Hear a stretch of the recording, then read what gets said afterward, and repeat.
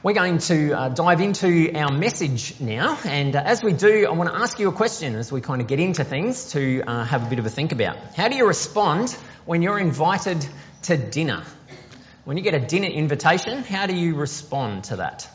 For some of us, we're really excited. That's awesome. Get to go to someone's house, get a free feed. That's pretty awesome, particularly if it's someone who cooks really, really well. We're excited about that. If it's someone that we know and that we enjoy their company, it can be really, really great. So we can be very excited about a dinner invitation. But for some of us, it might be, oh, really? I have to go out to dinner again? I've got all these other things on. There's all this stuff that I need to do. Not really sure that I enjoy spending time with that person or those people. Let's be honest, sometimes we have those people in our lives as well. We have all sorts of different reactions in the ways that we embrace a dinner invitation. And at Brooklyn Park, we've been doing a series over the last few weeks where we've been digging into some of the parables, the stories that Jesus told that have extra layers of meaning underneath them, to dig into a little bit more of what the kingdom is like. When we talk about the kingdom, we're really talking about life the way that God created it to be. And so Jesus used these ancient stories, these parables, as a way of helping us to catch a glimpse and a vision of what the kingdom is like, what life is supposed to be like, the way that God designed it to be. And one of the stories that Jesus told is a story about some people who are extended a dinner invitation and the different ways that they respond to that. And so we're going to dig into that in a couple of moments. So inside of our newsletter, you'll see that there are some teaching notes. So this is something we encourage people to do, is to jot down thoughts as they make their way through the message that might be helpful for you, things that you want to think about as you head into this week, things that you want to remember, or things that you want to discuss with others. So if that's helpful for you, feel free to grab those teaching notes and you can jot things down. And if you have your Bible with you, you can open up to Luke chapter 14. We will have the verses up on the screen as well, but if you've got your Bible, you can open up in preparation to Luke chapter 14. It's always really important for us to understand the context in which parables happen. It's important for us to understand the context of every passage of Scripture that we read, but especially with the parables, it's important to understand why Jesus chose to share the story that he did. So a bit of background on what's been going on. Jesus has been having a bit of a back and forth with some of the religious leaders, the Pharisees, in particular about whether it's okay to heal someone on the Sabbath. Whether that's breaking a law and therefore it's not an okay thing to do, or whether it is okay to heal someone because that is the most loving thing to do in that context. There's really a debate going on here about, do we focus on love or do we focus on the rules? And where do we sit in that? But there's actually a bigger issue that Jesus is trying to tease out a little bit here, which is the mindset of some of the religious leaders who were saying, I'm better than other people and I'm more deserving than other people because I'm someone who follows the rules without exception. And so I'm really, really important and I'm very good because I follow all of the rules. And so Jesus challenges them with a couple of illustrations about what humility looks like. The first one is that he says, when you're invited over to someone's house for dinner, don't go and sit at the place of honour because you might be really embarrassed if they say to you, actually that seat's reserved for someone else, so you need to kind of move. It's far better to come and adopt a posture of humility in that.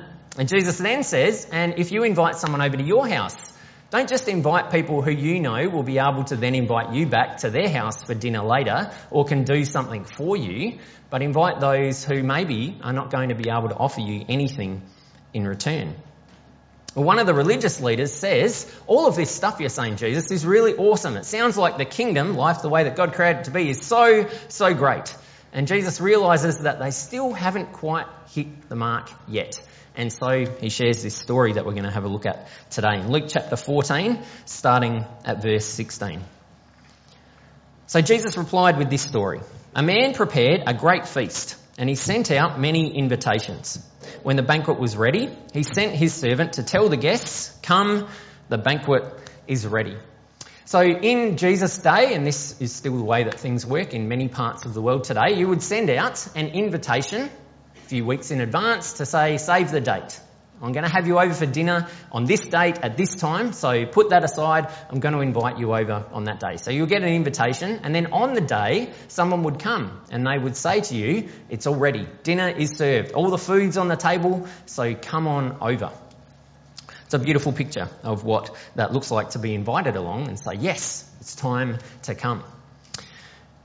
Now, as I was preparing this week, it's only hit me to say that Jesus often uses this image of people gathering together, particularly around food. The idea of banquets and feasts and dinners together, parties, is a key thing that we see Jesus talk about often, particularly when he's talking about this image of the kingdom.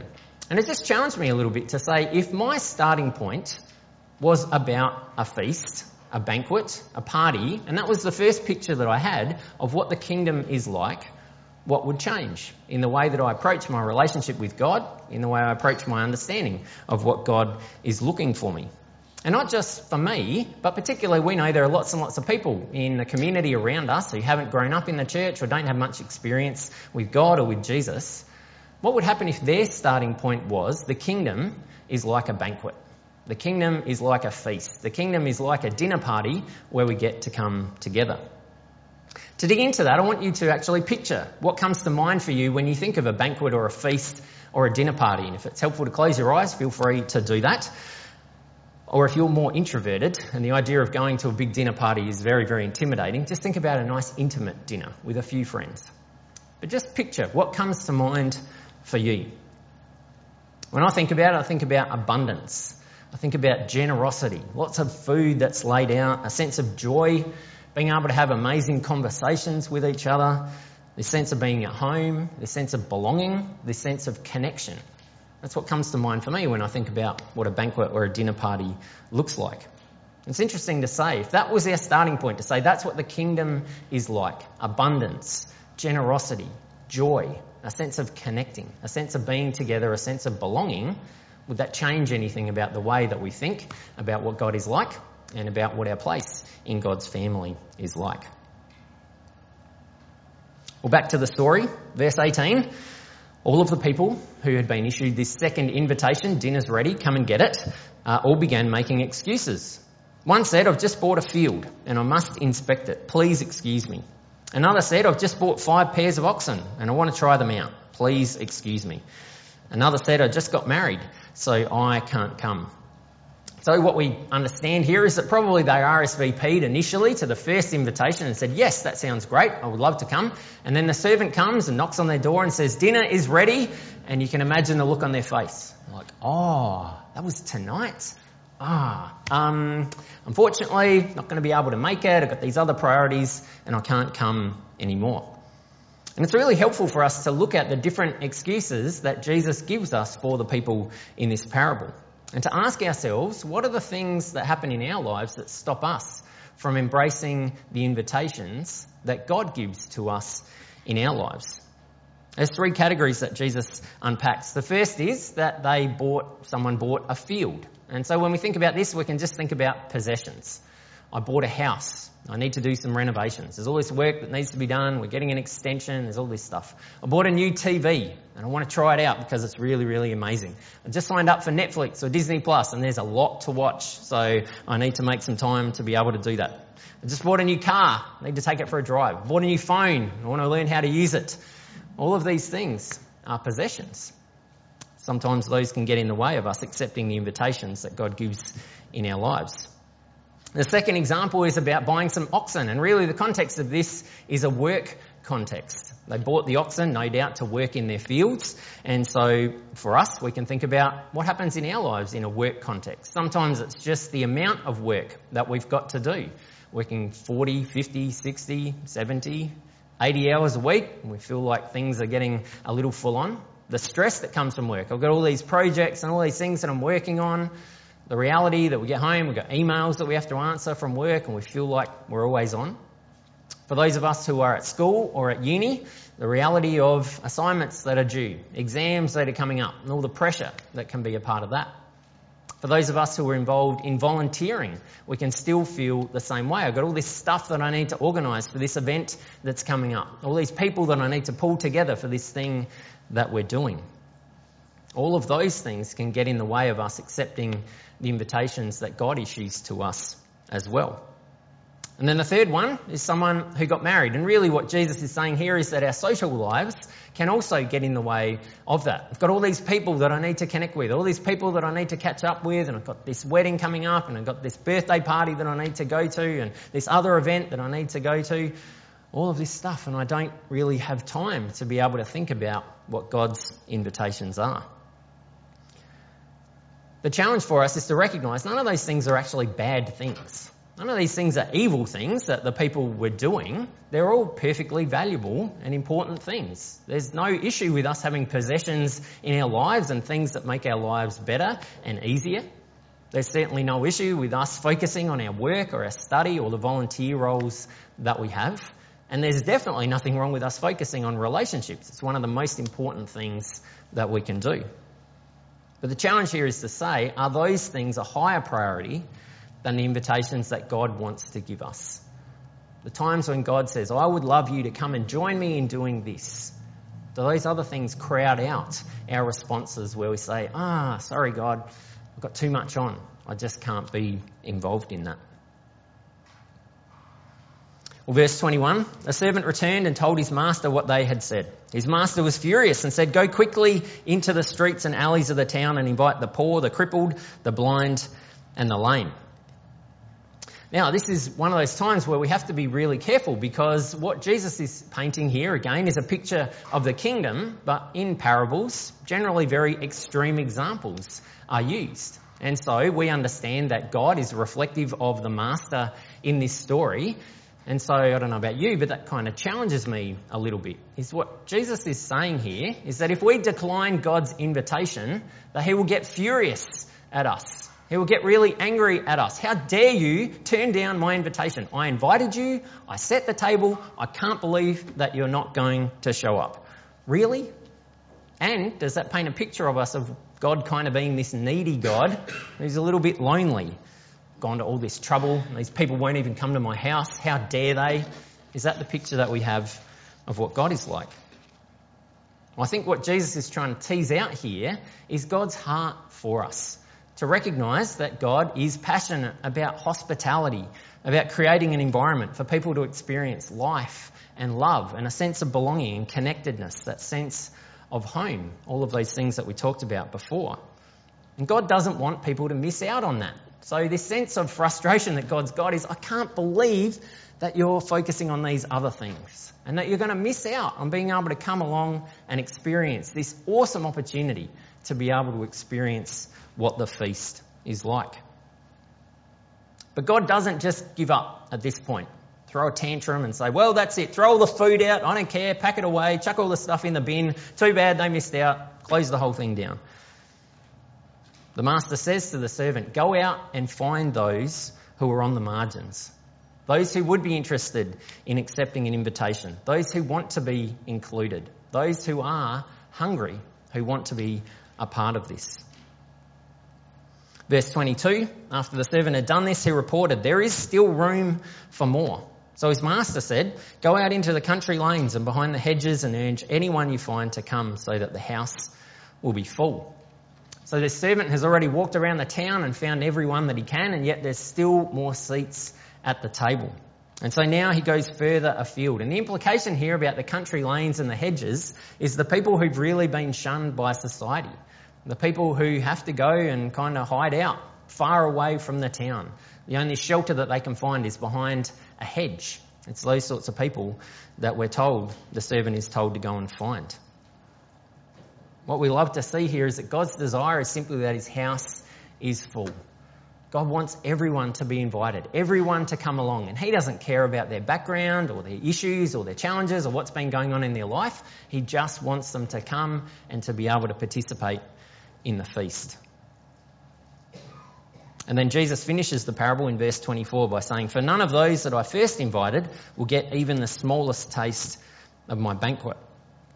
Again, this is where it kind of seems a little bit harsh, doesn't it? You had one chance, you blew it, so that's it. You don't even get a little sniff. There's no leftovers for you, nothing. You can't have any of the feast at all. But again, we have to recognise these people chose to opt out. The master in this story didn't say, no, don't want you to be a part of any of this. You're done, you're out. They made the decision to say, we don't want to be there. Thanks, but no thanks. And they were the ones who walked away. All of them were welcome, but all of them chose to decline the invitation.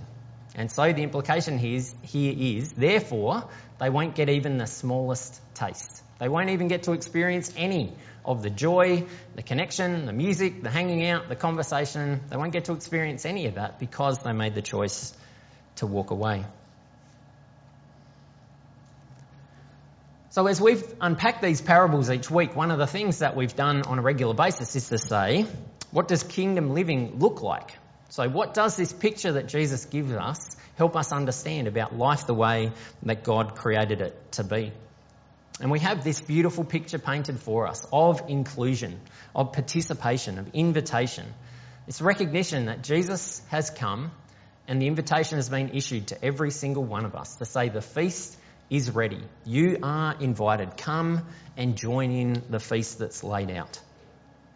Now, it is important to say that one of the contextual parts of this parable is about the context of Israel for hundreds and hundreds of years, being issued invitation after invitation after invitation to come and participate in life the way that God wanted it to be, and continually making excuses and putting other things in the way of that. And again, remember what we said at the beginning. The context of what Jesus is really challenging is the religious leaders who are kind of getting a bit hung up about following all the rules and therefore I'm better than other people. And so what we can understand here is that one of the kingdom values is that relationships are far more important than religion. That we want to focus on relationships, caring for each other, including each other, participating together. In the context of that, Jesus is kind of pushing the envelope a little bit to say, because Israel has chosen continually to walk away from the invitation is now being thrown far and wide to all the people in the country lanes and the hedges, which is understood to be the outsiders, the non-religious people, the non-Jewish people, the Gentile people. All of them are welcome to come and to participate in the feast. And so kingdom living for us looks like us accepting the invitation that's been issued to us, recognising all that Jesus has done for us, and understanding that it doesn't matter about our background. It doesn't matter about the challenges that we've got in our lives. It doesn't matter about the issues that we're facing. All of us are invited to join at the table. All of us are invited to participate in what God has got planned for us.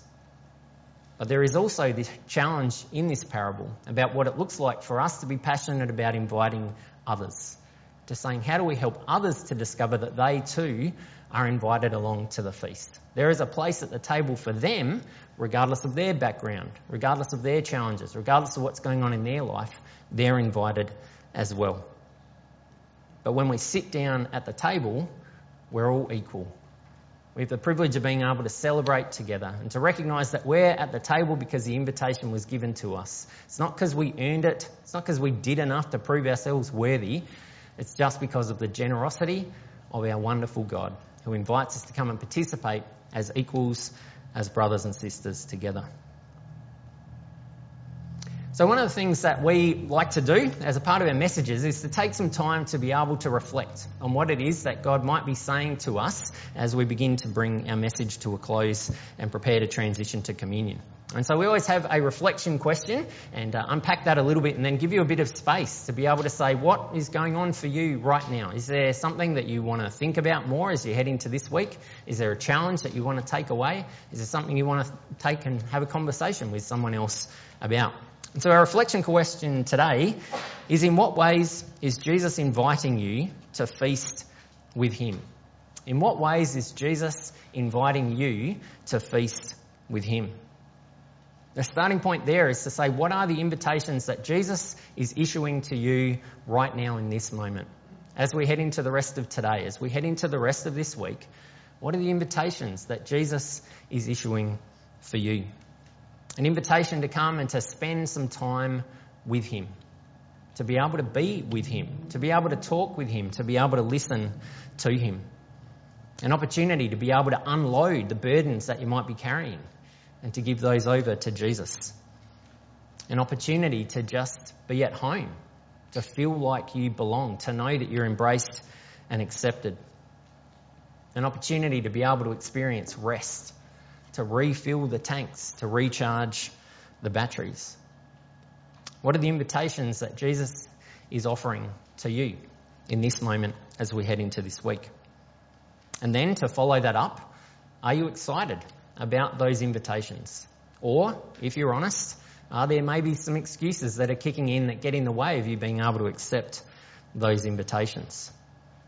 Are those things that we talked about, possessions, work, study, volunteering, relationships, just life, getting in the way of you being able to say, Jesus, I want to prioritise your invitations in my life?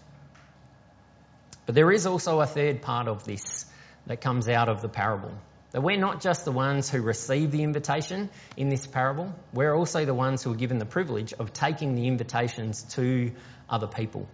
And so part of this question is also to say, are we willing to not just accept the invitations Jesus gives us, but to go and hand them out to the people that are in our lives?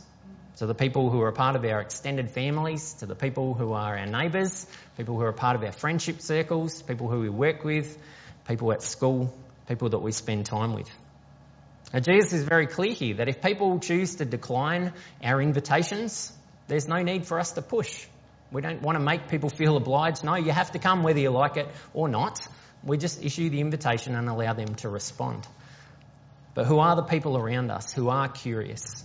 Who are the ones who are hungry?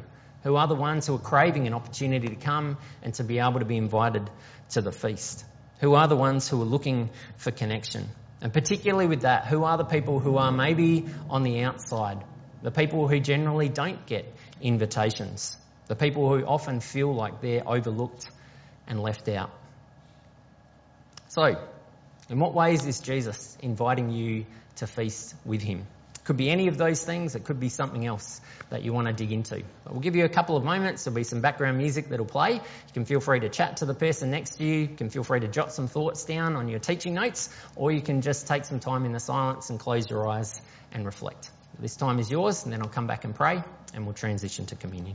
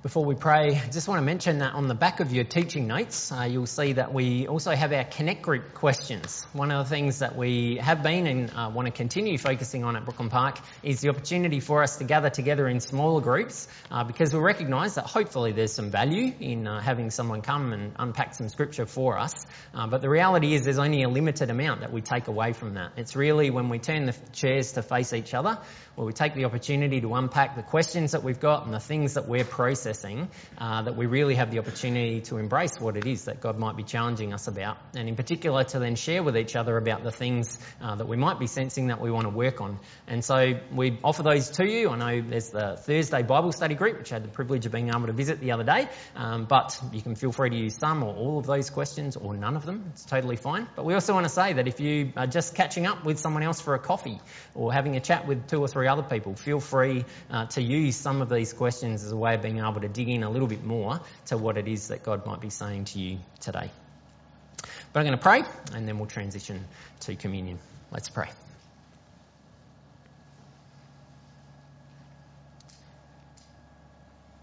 God, we are so grateful for this beautiful thing that is called the kingdom. Life the way that you created and designed it to be.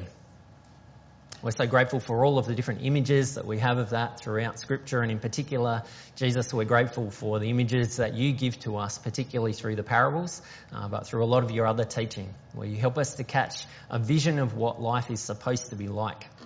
We thank you for the challenge that comes from that there are so many different ways that it challenges our perspectives and our perceptions of what it is that you want from us.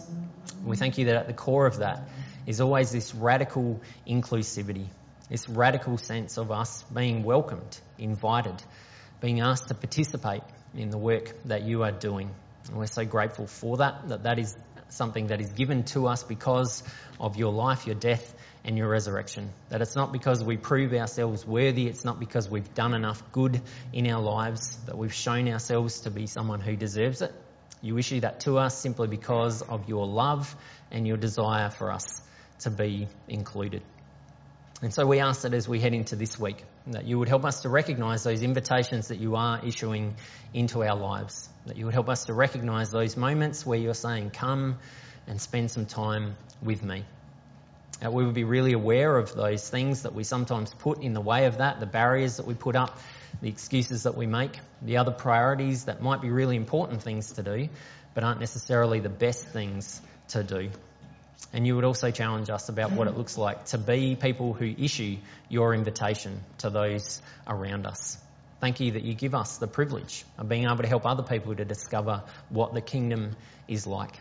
And we ask that as we head into this week, you would help us to have open eyes and open ears to see the opportunities that we've got to invite people in and to say you are welcome at the table as well, and to continue processing what that looks like. We pray all these things in your name. Amen.